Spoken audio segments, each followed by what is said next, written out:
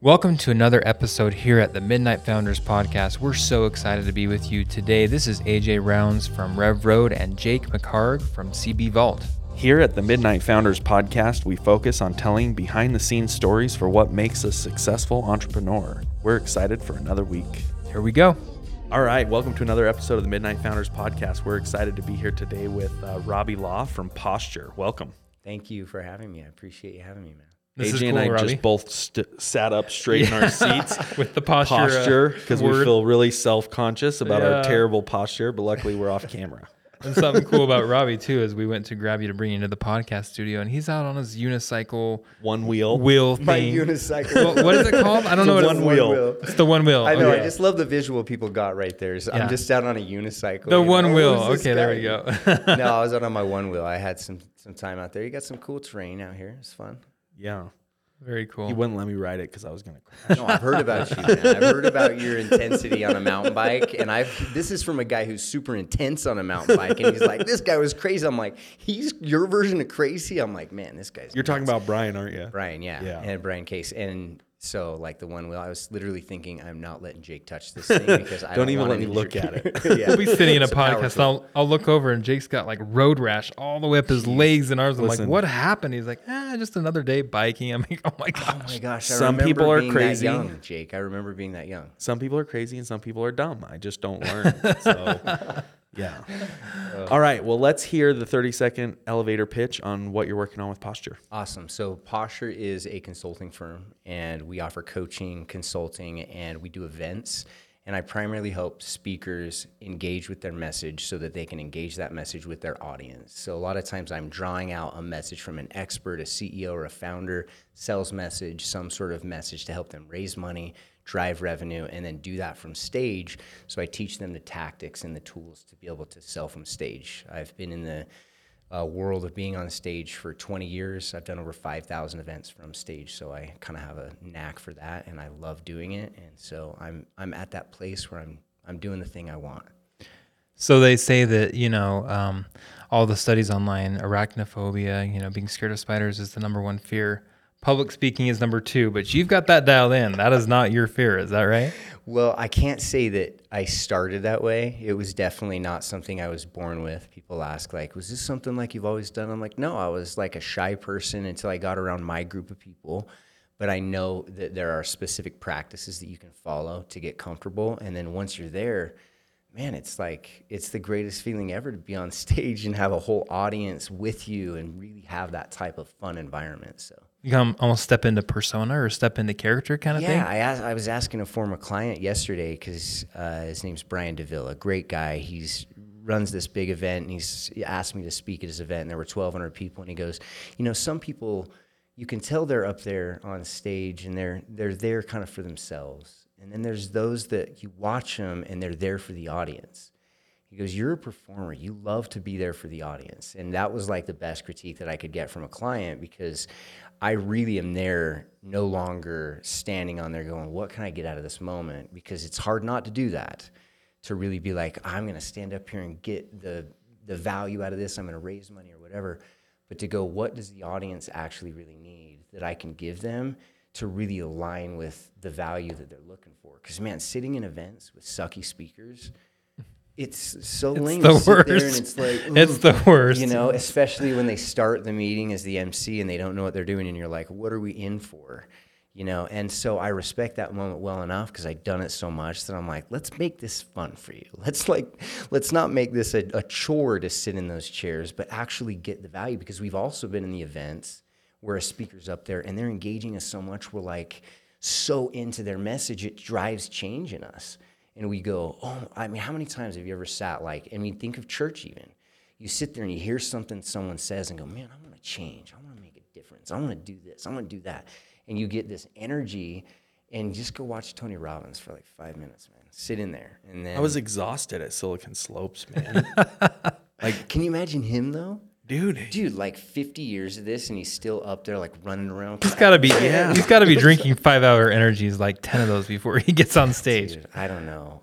He's got such an internal drive though, because you watch him for 2 hours, and you can feel. Well, I don't know if you guys do, because I've been in the event so much that I'm like, I know exactly what he's doing all the time, so I'm always tracking him, because I just love watching great speakers. It's like, you can tell, like, look at my energy. I get so excited about it.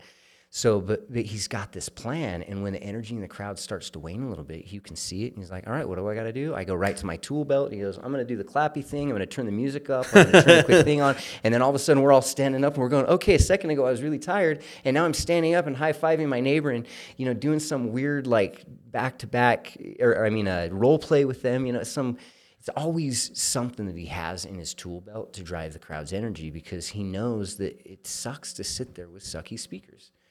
It's terrible. Yeah. So I like to step in there and go, all right, let's make this fun. So I had an event with Stacy Harkey, and it's like, come out to this thing to teach people how to be funny, man. Just so that we can, like, not sit there and be bored with what you have to say. And he is hilarious. He, Studio C, right? Yeah. I mean, if nothing else. That's a good reminder of those days. He's his, He's my spin instructor too at the gym, and so I mean, it's so funny because we're there like, just dying, right? And he's making us laugh. And we're like, don't make us laugh. We're trying to be focused here. We can't even breathe already as it is. So he's great. I love him, man. I've had such like few interactions with him because I've just met him like a couple months ago. But I remember watching him on Studio C with my kids for so much, and it was so nice to have, you know, something I could trust my kids to be able to watch, that I was like, oh, this is not so bad. It's clean, I can and sit and do this, you know. Yeah. And Stacy's so funny. And then I started watching him on Instagram because social media is here. Like, we have to accept that. And some people do it well. And he's so funny, man. He's on Instagram doing these funny things, but he does some of his things from his events where he'll do the biking thing, and he's got some chant he's doing or some wig he's wearing or something, you know, and I'm just like, man, way to make it fun for the crowd. That's an example of having a spin cycle class where you just spin, and then a spin cycle class where you want to show up every single time because you're like, this is going to be fun too. You know, that's what Stacy does. Yeah, his classes were, I mean, wall to wall. They were booked. And I don't think he's doing it so much anymore. I haven't seen him teaching for a while, but those were fun classes. I mean, you get done and you are just dead. Not because it's like you said, the energy that he's almost on stage then, right? Because he's pushing us and making us go faster and up and down and all this stuff. And he's laughing, making us laugh the entire time. And then at the end, you get done, you're like, that was an hour long of horrendous workout, but we loved it. You know, Yeah. How did that happen? So awesome. You're exactly right. That's what an engaging instructor does. You know, and sometimes it's with humor like that, and it's engaging, but it doesn't always have to be that. Some people aren't that way. Like, I could never be like Stacy Harkey. He is just so unique. But I can definitely be like myself and continue to develop whatever works for me to keep the crowd engaged. And it all goes back to how do I do that? And we don't teach people crowd engagement. And yet, how often does like a CEO or a founder have that opportunity where now in front of a group of people that they can, maybe even they're just talking and there's a group that suddenly surrounds them and there's 8 of them. And now they're in the moment where 8 people are hearing their pitch as a founder. And they go into this, and plus we have these things, and they don't know where to go. Like, they don't have like the skill set to go, this is what I have, this is what we offer, this is why it really impacts the market, and this is how you contact me.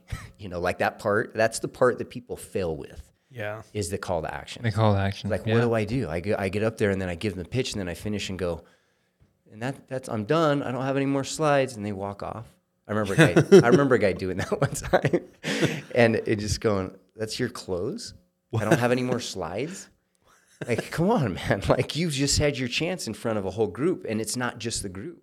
When you do it right, the group becomes your message, your messenger. They go out and tell people, oh, what about this? What about that? People don't realize the value of being a good public speaker. Like, if you hear Warren Buffett talk about this, there was a story where he was at like Columbia University. He was talking to business students, and he goes, I'll pay you $100,000 for 10% of your income for the rest of your life. He says, but if you go and take a class on public speaking, then I will double that. And I'll give you 50% more, $150,000 for 10% of your future income. So he's like, I'll invest more in you if you know how to public speak. Because Warren Buffett knew that those skills would be needed for that founder in that moment when they didn't know what to say. In that moment when they're a leader sitting in a room with a group of people and they've got to know how to facilitate a conversation. That's what public speaking really is.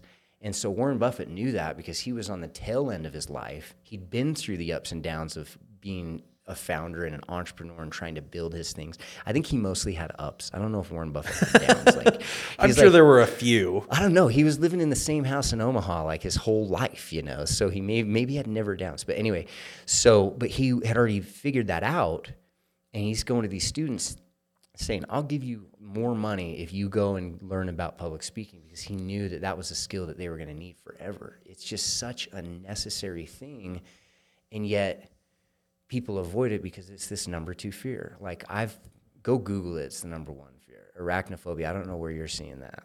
Oh, I'm sure the studies change all the time. I know. Right? It's like, which study are we going to guess? And Yeah. all percentages are always made up anyway. So Listen, it's I'd like, rather squish a spider than get on stage. So yeah, I feel like people are like, I got a little bit more control there, you know. But I get up on stage and I forget my name. So Yeah. let alone like the call to action. Well, and that's just it, Robbie. Like, where do people go to really get that good education? I mean, you're saying follow Tony Robbins and some of those things, but I mean, there's got to be more to it than that, right? Well, I think, first of all, people have to understand what that is. Like, there's a difference between a one-on-one conversation and a group conversation. You're using groupthink versus a one-on-one. Groupthink, you have social pressure and social proof. And I know we've all felt this, where there was like one question. We're in an investor pitch meeting, and everything's going, and the investor's nailing it, or the founder's nailing it. It's like all the people are interested, and we're looking at them going, man, this is a product we want. And then you get that one really smart person in the back raising their hand and goes, what about this? And then the founder doesn't respond well. And then suddenly it just slowly goes down. And that guy's and the credibility's gone instantly. Credibility's gone. That one fear suddenly becomes a fear for me. And I'm going, oh, wait, I didn't think about that. What are the other things I missed? And it's like these things that they don't think through before they walk up on stage. They don't prep for. They don't know what objection blockers are. They don't understand all this because they're not thinking, oh, I'm going to, talk to a group. They're thinking, I'm talking to one person. I got to get that investor. That investor is influenced by the person next to him, and they got to know how to control this and that and how the whole response goes, because the moment you get this hand raised in the back that you can't handle and you don't know what to do, suddenly the whole thing falls apart, and you're like, man, that investor pitch turned into nothing, and it could have not gone that way had you just handled that moment. But they think, okay, I'm good with the one-on-one. I've got the pitch down. I know where I'm going to go, but they don't know how to facilitate. And that's just like one aspect of what they need to know. But how do they learn it? You got to practice. You got to get in the situation. You got to learn how to, get in front of the people that you can when you can. Take the free opportunity, take the free speech, take the free pitch to learn what people are going to ask. And man, you better write that stuff down, man. I kept a sales journal. I've given over 5,000 sales presentations. Like, I call myself a speaker because nobody knows what a platform speaker is. A platform speaker is when someone gets on stage and sells something. That's groupthink. It's totally different than one-on-one. And that's one of these distinctions we need to make is, when are we doing what? When we're a platform speaker, there's a playbook, man. I watch Tony Robbins and go, checkbox, doing that. He's doing this, he's doing this. I know exactly what he's doing the entire time. Everyone else is just involved. And I'm involved too, because I know and I believe in what he's doing, but I'm also aware of what he's doing. I understand he's using NLP. He's using calls to action. He's using trigger points. He's using emotion. He's understanding how to set things up. He's using framing, storytelling, all the things that make what he is up there. Dude's got a plan. He's been doing the same thing. If you go watch him, he's saying the same stuff he said 20 years ago, 30 years ago. He's just refined it because he's gotten practice. And practice only comes when we go, I'm going to go try. I'm going to go get out there and get it done. And then people have to understand how to fail, because it's going to be hard. And my mentor always used to say that. He played basketball at the University of Utah. I played for Rick Majerus, and Rick Majerus used to always say, practice is ugly. Like, you don't come to practice and it's all pretty. And like, if you've ever been to a Rick Majerus practice, I've only heard of it, and it was nasty. And he was nasty. And he was pushing, and he was in there saying things that woke these kids up when they were like not performing at the level he knew they could. But it was ugly practice. And so my mentor instilled that in me. He's like, practice is ugly. So anytime I got a chance, dude, I got a chance. I'll tell you my first public speaking opportunity. Like, I'd been trying to get like a real chance. My mentor's wife goes into labor. I'm on the road with him, and he's like, I got to go home. Someone's got to give the thing So tomorrow. he leaves you there by yourself. So he called me at 2 a.m. He's like, dude, you got to give the thing. I'm like, I'm ready, bro. Let's do it. So I woke up. I took a couple hours to get prepped. I woke up, went and did it. On the way home from the airport, I get a call from the owner saying, hey, man, you want a team next week? I was ready, bro, because I'd practiced and practiced. I took every chance I got. I would take introductions and take that moment and introduce the speaker in a way where I was trying to do better than I did the last time, because I knew that practice was ugly, but if I kept practicing, I would get to the point where I was able to perform at a higher level every single time. And oh man, I'm just so grateful for that, like that piece of advice that he gave me of just, he literally told me, he goes, go join a network marketing company and then go start pitching people. And I'm like, dude, network marketing is the grossest business. I literally, like, I don't love that. I'm sorry for anyone that doesn't. I've done that. I understood it. I did it well. And man, it's not my business model. I get it, but it's not the business model I want to be in, but it gave me practice. And, you know, there's things that you really want to understand about getting rejected from the audience to learn how to not have that feeling again. Because if you've ever, like, I did 5,000 presentations that were cold audience. They didn't know me. I didn't have any credibility with them, mostly because I couldn't speak English like I did right there. But no, I didn't have credibility because they didn't know who I was. So as I was speaking to them, I had to build a rapport immediately where they were connected with me, but that I also had authority about what I was doing and build credibility through the process. And by the end of that, like, process, I saw what it took to engage an audience when things went wrong. Because when you do it that many times, you know what a donut means? A donut means there was a crowd of people and you sold 0. And that was my metric. My metric was 100 people in the room. I'm going for 50 buyers. 50%, that's a commission I was going for as a speaker. Like, I was literally, when I started speaking, I was in it for the money. Like, I'm honest about that with people. Like, That's how it started. That's how it started, dude. I saw what my mentor made. I'm like, dude, you can make 10 grand in 1 week. Are you kidding me? You can make $5,000 on one speech. Are you serious? I was like, I gotta learn this thing, man. So I got into it for that. And it was fun to get paid like that. It really helped put perspective on things for me, because when I look out into an audience and I go, I could literally make $10,000 in 2 hours. That's a feeling that not a lot of people get, where they can do that. So I wanted to develop that skill because I was like, man, look at what you can do. I was not afraid to say, like, I want to be able to build wealth, man. I want to make money. I want to build a retirement. I want to have properties. I want to do all of that stuff, because I wasn't afraid of the idea of money. I knew that with that created great opportunity to do good things. Learning at a young age, making money also meant responsibility and other things. Dude, what a lesson to learn at a young age. Because I was 25, making a lot of money, and suddenly I had to really learn who I was. And that didn't go that well for a while, man. Like, not well. And it's easy to look back now, because I have gratitude for how hard I tried to always do the right thing and always be the best person I could be. But man, did I make some mistakes, dude. We have them all in our past. Yeah. And Well, I'm going to say there's not one founder that's been on the podcast that hasn't said, hey, I've made all the mistakes in the book almost. yeah. So it's common.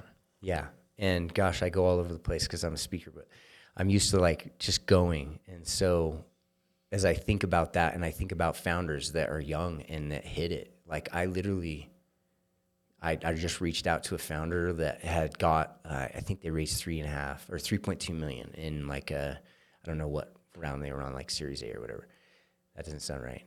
Seed round. So when you get that, money fattens you up real fast, you know, and it creates bad habits sometimes for people. It creates bad synergies. It creates bad relationships sometimes, a loss of freedoms in certain areas where you had them before, and people react and they go all over the place with their life. And I consider myself a holistic business influencer. Like, I give events that are holistic in nature, where people can learn healing habits for business owners, so that they, when they're in that space where things aren't going well, they have tools for their mental health, where they have tools to help them. Because I've been there, man. I've been at the bottom of the barrel many times. Like, it doesn't just happen once. And I think, dude, I'm 43.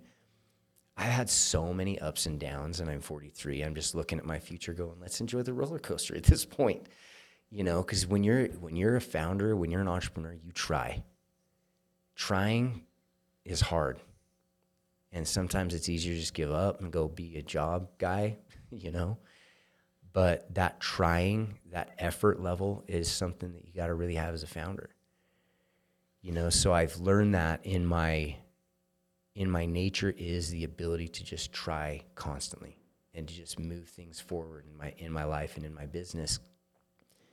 And I couldn't do that if I didn't have tools to benefit my own mental health. I'm out riding my one wheel, and I know we joke about it. It's like, oh, the one wheel. It's cool. It's sitting right there. You don't know how much that thing like means to my life. I spend, when I'm on a call, I pace. I don't know if anyone else does that. I can't sit and just be on a call and just be like passive. I'm like, that's how I get my steps in every day. Yeah. So we're pacers. I jump on that one wheel and I ride, you know, I get around, you know, I spend my time, but I can't text. I can't grab my phone and look at social media. I can't look at emails. I can't check WhatsApp for what's going on with some of the work projects. I can't check, you know, any of the project management tools. I can't do anything except be on the phone with someone or have a relationship with a human being. And how often do we have that now? Where we actually have a real relationship where we're talking to people, you know, or I'm able to be, you know, listening to a podcast or just being there, you know, with myself. That aspect of my mental health, I had to learn how to do. Because, dude, Jake, when's the last time you took time for yourself? Honestly. I actually am really good at this. Good. So, like, Jake that's is good why at this. Brian gives you a hard time, because for me, I have to catch air on my mountain bike or my snowboard or, like, something. I have to do something crazy because I'm the same way as you. I get really antsy if I'm not outside in the sun doing something. So, winters are hard for me. But, Yeah. So when was the last time I did something for myself? This weekend. Good. Yeah. What about you? It's been a minute, so yeah, this is good for me to hear. I like. You should probably get AJ on your one. Yeah, let's go try I it. don't know, right man. now. Is he as dangerous as you? I don't think so. No, no, I am a little bit more restrained. I like to live my life pain free. He's smart. Yeah. He's smart. No, I That's don't know what about that, but no, it's so true. I mean, we talk about this a lot on the show, work-life balance, right? And I heard something. In fact, I read something just the other day that really impacted me from Nate Randall, CEO of Gap Wireless, right? And he said, you know, work-life balance, I'm never going to hit it. He says it's just really hard. And he said it's almost a myth. But he says what I do is sit down with my kids and my wife each week and say, what is the most important thing you're doing this week that I need to be at? And that's non-negotiated. And I'm there at that thing every week. And then he works like crazy, right? And I thought, Did he call I them like that. Did he call them the non-negotiables? Non-negotiables. Yeah, I think that's what it was. Did you read that one too? Dude, I loved that post. I thought it was incredible. It was, and it got some great traction. But I Yeah. was like, maybe that's a better work-life balance tactic than just trying to have half your time working and half your time with family, because it just doesn't really work that way. Here's the way I found it. So, as a speaker, the room that I've been in my whole career is a room of entrepreneurs. I've always been talking to entrepreneurs. And as I've done that, the conversation that they have with me is, I'm in pain. I want answers. I want solutions. Give me a journey. Give me a path. Tell me what to do. My response is always that there's multiple journeys for every individual or for everyone to kind of choose from.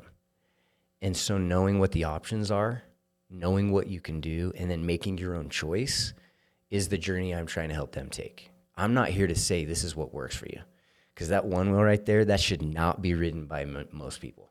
And that's the honest truth, because it's not a toy. People get on it and go, oh, I want to try it. I'm like, dude, you don't know, man. People tear their knee almost on a repeated basis, this happens when people try to do this because they don't know how to get off. You have to jump off with 2 feet. And so you don't get off with one, and you're welcome, everybody, for that. There's the short clip. There's the tip of the You day. don't get off of one wheel with 1 foot. Ever get off of one wheel with 1 foot. Never forget. Oh, Yeah. I love that. So, but you have to teach that because that's my version of it. I have other versions. Like my wife and I, for a very long time, were really focused on fitness for like 5-6 years. That's like the only thing we did. And it was like developing our body and learning how to do, new movements and learning new routines and new ways to shock our body into more cardio and more strength and bigger muscles and all that stuff. And, people like from those times see me now and they're like, man, Robbie, like you're shriveling. You're getting so skinny. I'm like, how would you feel if I walked up to you and said, man, you're getting fat? Right? Right? I mean, there's skinny shaming too, man. And so I'm sitting here going, shaming. gosh, thanks, bro. But, the reality is I just don't put that much emphasis on those things because I've tried a lot of things and I found my journey is to go my way, which is not to work out 6 days a week for an hour, sometimes twice a day. It's to go 3 to 4 times a week for an hour and to hit it hard. And so I stay in good shape. I'm always flexible. I can do the splits. I do that because I want a limber body for the rest of my life so I can ride my one wheel and have that type of peace. Because I was the 12-year-old kid who was waking up at 6 a.m. to go to the gym with his dad because I loved dad time and I loved the opportunity to spend my time with my dad and I wanted to be just like him, and my dad was working out. So I've worked out almost every day of my life since I was 12. It's just what I do. That's cool. And so I love that practice routine that he developed because that's what got me to the speaking place, because once my mentor said practice is ugly, I was like, oh, this is like baseball. This is like taking ground balls and taking them off the face, and off the finger. Look at my finger, dude. It's like totally crooked, right? I got all these like injuries from practice because practice is ugly. And you get that, that happens, but you learn how to get through that and get better. And that's, for going back to mental health, because I want to swoop back around because I think it's so important that I mention that because I do these holistic events like one a month. We do breath work, we do meditation and stuff like that, just to give people tools so they can have the ability to practice. As like a retreat style thing or how? Well, like the last one we did, I mean, they're small, man. Like we have like 30 or 40 people that show up. Sometimes they're free. Sometimes they cost a little bit, and people show up and we teach breathwork techniques that like people may have never heard of before. And they can use them like in the middle of the day. And, now they've got that stressful moment where the entrepreneur's like, how am I going to hit payroll, man? And that moment is so hard.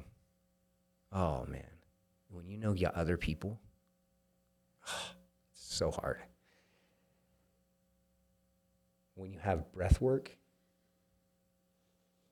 and you know how to do it, you pull yourself back and you go, man, it is hard. But I got to keep going. I got to keep moving. And as I do, I'm going to find a way because I'm not the kind of person that's going to let it get me down. That's a practice. So there's breath work. I just did it right there, man. Like I was literally like getting to that moment where I was interviewing my client, Steven, yesterday, and he was talking about payroll for 30 people he had to meet in 2 days. And he had nothing. And I'm like, dang, dude, what a weight that we carry as founders, as entrepreneurs, that we don't really discuss as much as we might need to. I remember the very first time I ever saw another mentor of mine, his name's Stan Merrill, and I hope you'll be okay with me sharing this. It was on a company-wide call. I never saw him get emotional. He was so just like by the book, Yale, NFL, TV, like everything he did well. In front of the whole thing right after COVID, he had to lay off like 300 people maybe. Man, to see that moment for him, I got it. I feel like I got it at that point of like going, do I really want to do this? Like, do I want to get that big? Do I want to build that big of a thing and take that weight on me? Or do I want to let someone else do that? Because when we're choosing the CEO role, when we're choosing the role of I'm going to be in charge and we want to go large, we have to develop. We have to say, what are the things that are hard that I can't do now that I can do tomorrow?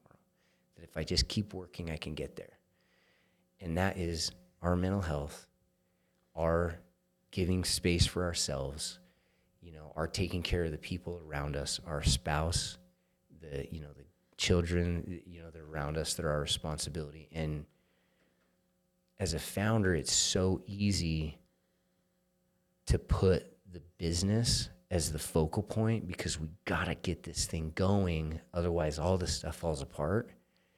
And yet, as true as that really is, because it is the case in a lot of cases, there are things that we can do over here and being better spouses, being better parents that we can learn to do over here that will make all of this work better.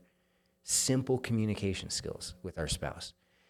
Simple communication skills that we can learn that, as I say it as a speaker, I learned 20 years ago when my mentor sat me down and said, learn this, do this, do this. Because if you're a speaker and standing in front of an audience, a lot of times the message you have is a high-level message that they've never heard before, and that is no different than talking to a child. We've got to learn how to deliver a message that matches the needs of our audience, and as a parent, that's the same thing we do. I use the same exact things that I was doing on stage to help motivate my kids, and I'm not saying I'm the perfect father. I'm not saying that I'm the perfect husband. I am saying I am trying for that. And I'm looking at everything I do there and saying, what can I do to be better while I still make sure and focus on the main thing and get the business going? Yeah, that's cool. It's cool that you've been able to draw parallels because I think it's important to kind of bring in those skills that you're gaining and find a way to apply those at home. I think that's really cool. Yeah, and I think if we don't do that, then it makes learning the skills feel like almost less necessary. They're like, I'll just hire a CRO. I'll just hire a VP of sales. I'll put them in front. It's like, yes, but if you're a CEO, you're going to have to be able to do this. You're going to have to get on a podcast at some point and converse. Hopefully it's the Midnight Founders podcast. The Midnight Founders podcast. At some point, you should get on the Midnight. If they'll let you. They only let, do you know who they put on this podcast? Do you guys know this? Oh, man. As I heard just recently that Jaron Erickson. Was Jaron here? Yeah. We're you talking, the you heard Iron right. Man? The Iron Man.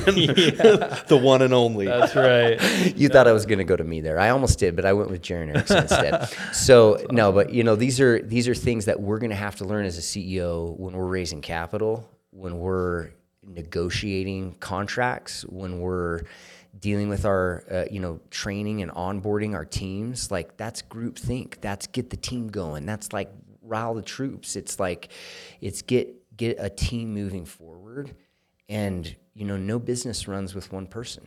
Like, it just, if you, a sustainable business that grows, there's moving parts throughout where good communication skills, which is all this is.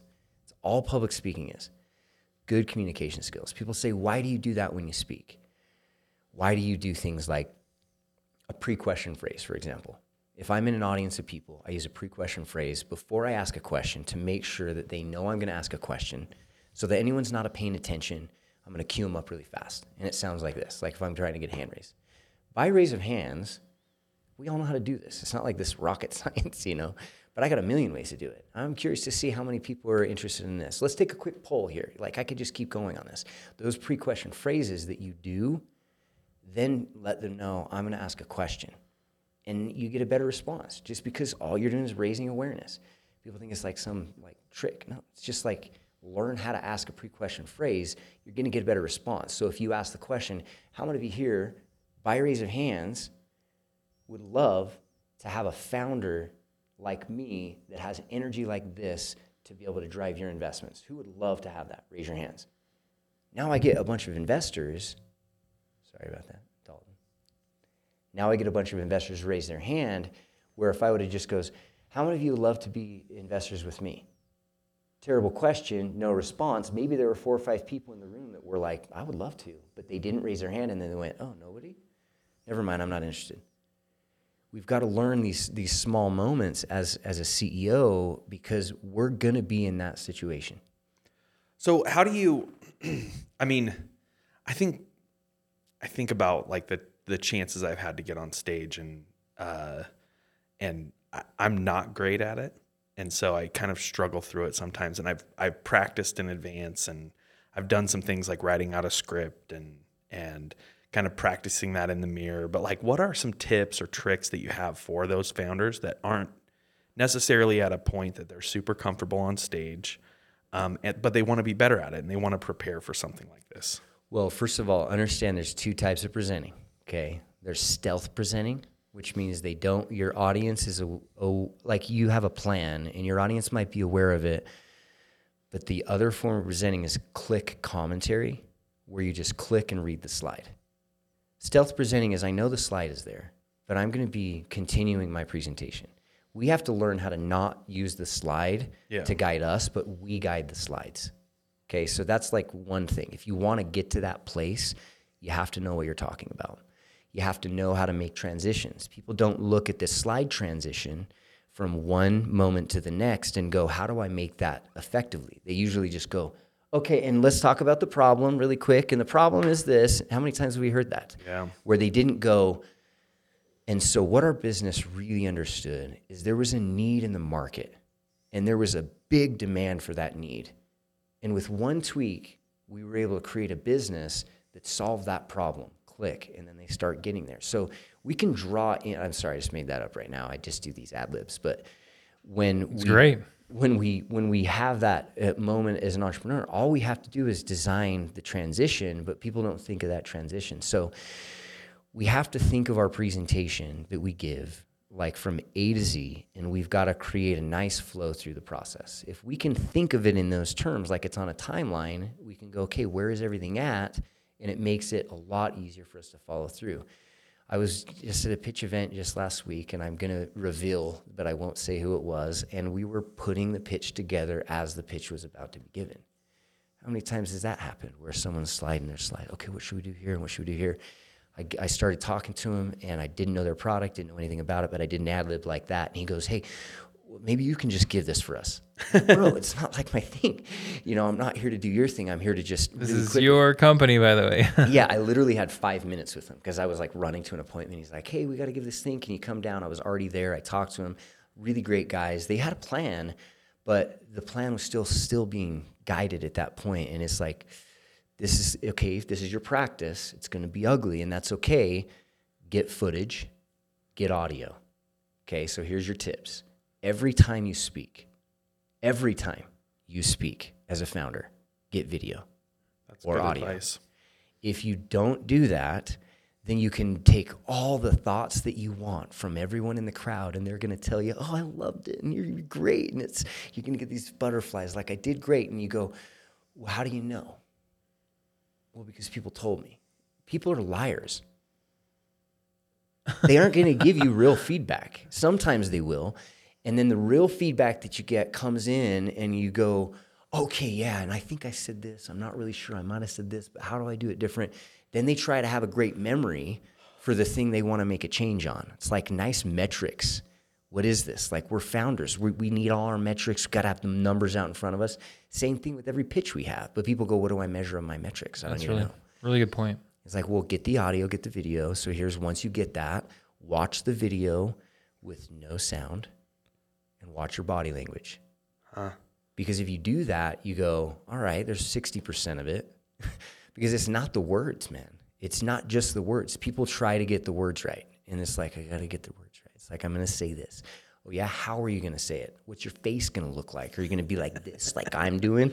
Or are you going to be like this, and you've got some, you know, like what is the face that you're going to do when you do it? Because they go, why, God, I know what I'm going to say. Oh, cool, you know what you're going to say? There's a study that showed that it was 7% with interactions with people.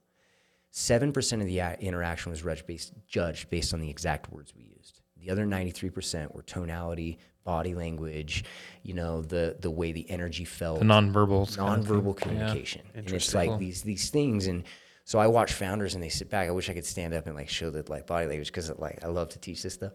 But you know, like they'll have just the worst body language, and the name of my business is Postur. And so partly like I get pegged for good posture when I sit in chairs, because like I'm not doing it now because I'm tired. But like I'll typically do this. And that's not what posture means to me. Posture means that I have something of value. And I have an audience of people that want what I have to offer. And I'm detached from whether or not they want it from me, because I know so well that what I have is good that I don't need what they have. Other people will come to me because my value is good. That's posture. Stand tall in your own shoes, knowing what you have is good. What if every founder stood on stage that way and they were standing up there going, this is what I got? Now it's different than the guy going, this is what we have, and we've got a great team, and these, this is our forecast. Like, get your chest up, man. Stand up, do the Care Bear stare, get your chest out. Let us see who you are so that we actually see your posture and your strength. Because if you can't do that, what happens when you can't meet payroll and you got to figure out how to raise money by calling CB Vault and going, how do I get money right now? Because there's moments as founders where you got to act that fast. And if you can't figure out how to have that strength with the product that you have, why are you doing this? Like, love what you're doing, love what you've got an opportunity to do, or don't do it, because it's going to get really hard at some point. And how are you going to react at that point?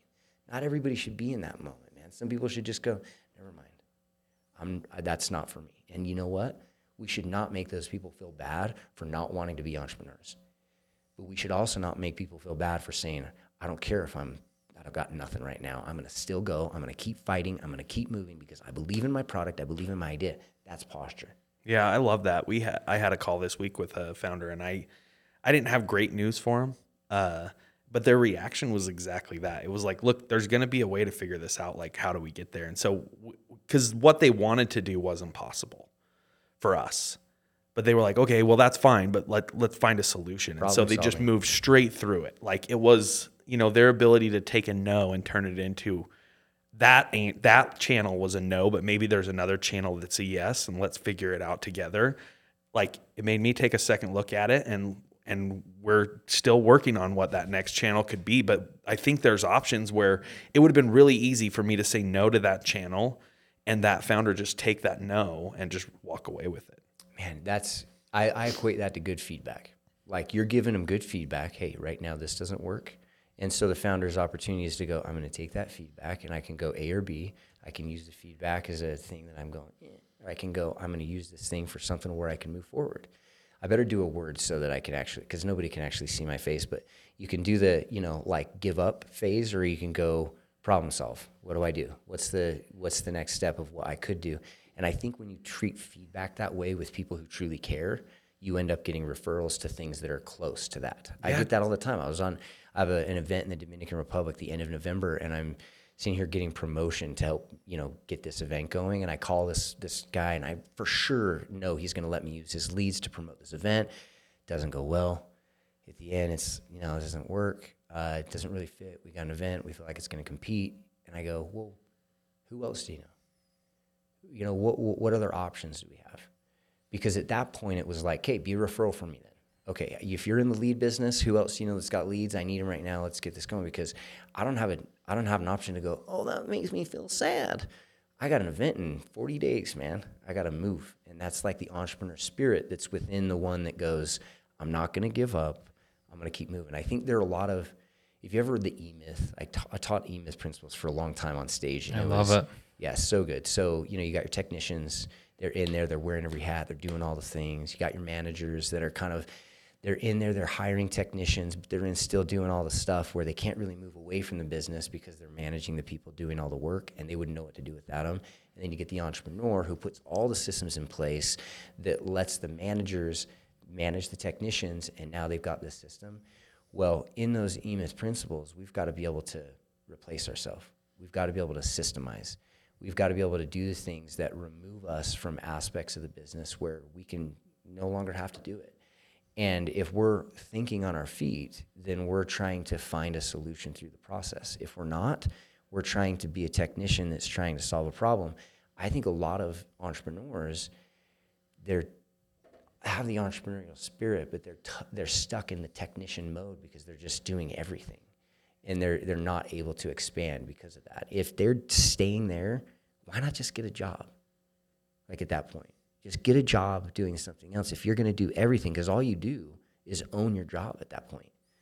Like, do you want to be a job owner? That's kind of nice, but Like really, a true entrepreneur has to learn how to go, I got to get better. I got to have posture. I got to, problem solve. I got to find solutions all the time. So, Robbie, this is awesome. I mean, so many people need to hear this. Public speaking, I think, it's a dying art, right? And you're right. I mean, the best CEOs, the best founders, those are the ones that maybe they're not the smartest or they have the most industry knowledge, but they can engage an audience and inspire people to, to follow them really and carry out that vision.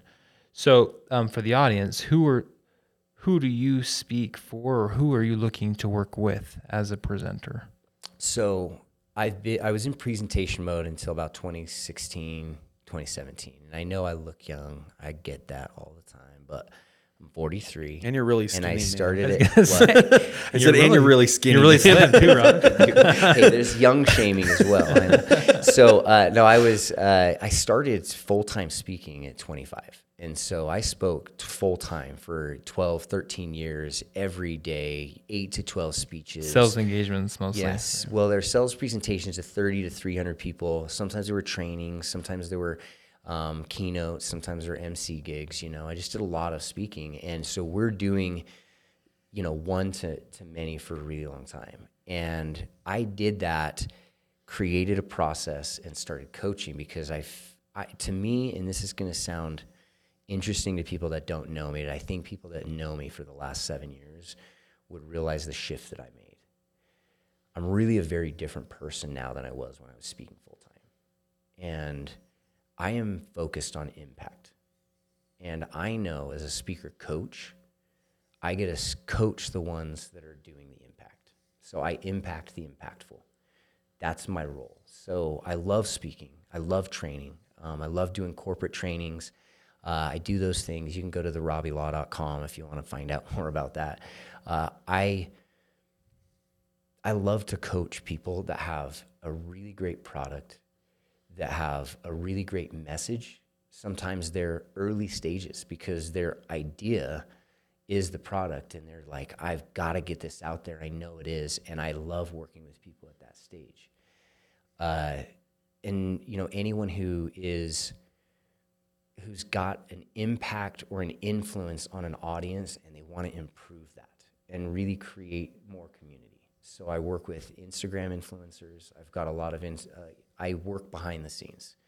So I've got, a lot of influencers that I work with behind the scenes to help them prepare their message for stage so that as they're doing what they're doing on stage, it's different than what they were doing on Instagram because being on video and being on stage are totally different. And you've got to learn different skills, even though they are very related. So I help kind of draw them out of the influencer world into doing big events and speaking on stage and showing some of them of the strategies that are there. So the people I like to work with are people that have really big ideas, and they really want to get them out there. Cool. Love that. Yeah. Well, this has been a lot of fun. Is there anything else that we didn't touch on that you'd like to share with the audience before we wrap it up? I do have an event in 2 weeks. Yeah, and I feel like this event is something that anyone who's listening to this would benefit from if they're a CEO or a founder, anybody who's front-facing for the company. Like you're in the sales message, you're in the video, you're on the stage, you're doing any of those things. Executive levels, all those things. I think you guys get it, right? CMO, CRO, VP of sales, managers. That's C-suite. Yeah. Typically. So as those individuals want to engage, I'm doing something a bit unique. I've got Stacy Harkey and Matt Mullen that were with Studio C on BYU TV, and they're coming with me to an event at Kiln. It's November 8th. It's at 1:30, and we're going to go 1:30 to 5. It is a paid event. And at that event, Matt's going to be teaching what he calls the big laugh method. He's a comedy sketch writer. And so he's got hundreds of millions of views online. He's done over 200 million in marketing ads and stuff. And he's going to help people that are looking to improve getting a laugh out of the audience. So we're going to be showing people how to sell with humor. So if you go to sellwithhumor.com, that's the website, you can go and get registered there. The cost for the training is $199. If people have an issue with that and they really want to go, I'm the kind of guy that wants you there if you feel like your message is worth being there. So just reach out to me, do it right through that website, or go to therobbielaw.com It's ROBBIELAW.com. And so Matt's going to be teaching the Big Laugh method. Stacy Harkey's going to be teaching performance, how to actually get on and perform. And the reason I have him do this is if you've ever seen someone get on video and actually have to go record for like Instagram, or it's becoming the new marketing method. It's becoming this new way for people to build influence and gather audience and do it organically, and it's working.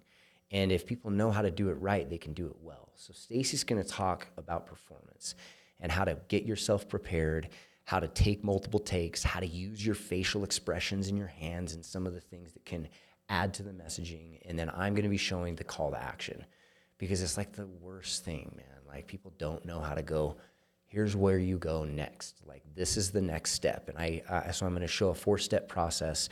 I've used it over 5,000 times to be able to help people with that call to action. So definitely would love to promote that and have people come out to it. It's going to be a lot of fun. It's going to be at Kiln, and it is going to be Kiln Provo or Kiln Lehigh? Lehigh. Lehigh. And we plan on doing it at the Kiln coming up in December again. We're going to be doing an event out there in Provo as well. So Okay, we'll put the link in the description for the episode. Dude, thank you. Yeah. Appreciate that. We'll do it. Say it again. Sellwithhumor.com. SELL withhumor.com. And then to find out more about you, it's theRobbieLaw.com. Yeah. Great. And thank you guys for letting me come here. This is so cool, Robbie. It's awesome, dude. I love to be able to just talk and be able to actually do this, because I actually have a podcast myself, and I would love for both of you. Well, let's give a shout out on that podcast. Well, the podcast is in development. I've got about 10 episodes recorded. I'm going to get to 20. I'm kind of the guy that wants to get it prepped and get it ready. So that should be happening soon too, but it'll be the Robbie Law Podcast. I figured my name is pretty easy to remember at this point. I get this from people. They tell me that. And so I'm like, oh, that's pretty cool. I'll just keep it that way. And so I'm doing that. And I talk to speakers and anyone who's up on stage, so we can talk about some of the things that you want to do better. So that You can help me remember my name. I can help you remember your name. That'd be great. I can show you a little wordplay with that. So yeah, some good stuff. But thank you again. I appreciate you having me on. Thanks, Awesome. Robbie. Thanks. Yeah. Take care. Take care. The Midnight Founders Podcast is a podcast about entrepreneurship that is hosted by CB Vault and Rev Road. CB Vault is the entrepreneur arm of Central Bank. And Rev Road is a venture services firm where companies come to grow. Thanks for listening to us. You can find us on Apple Podcasts and Spotify, wherever you listen to your podcasts. This is AJ and Jake signing out.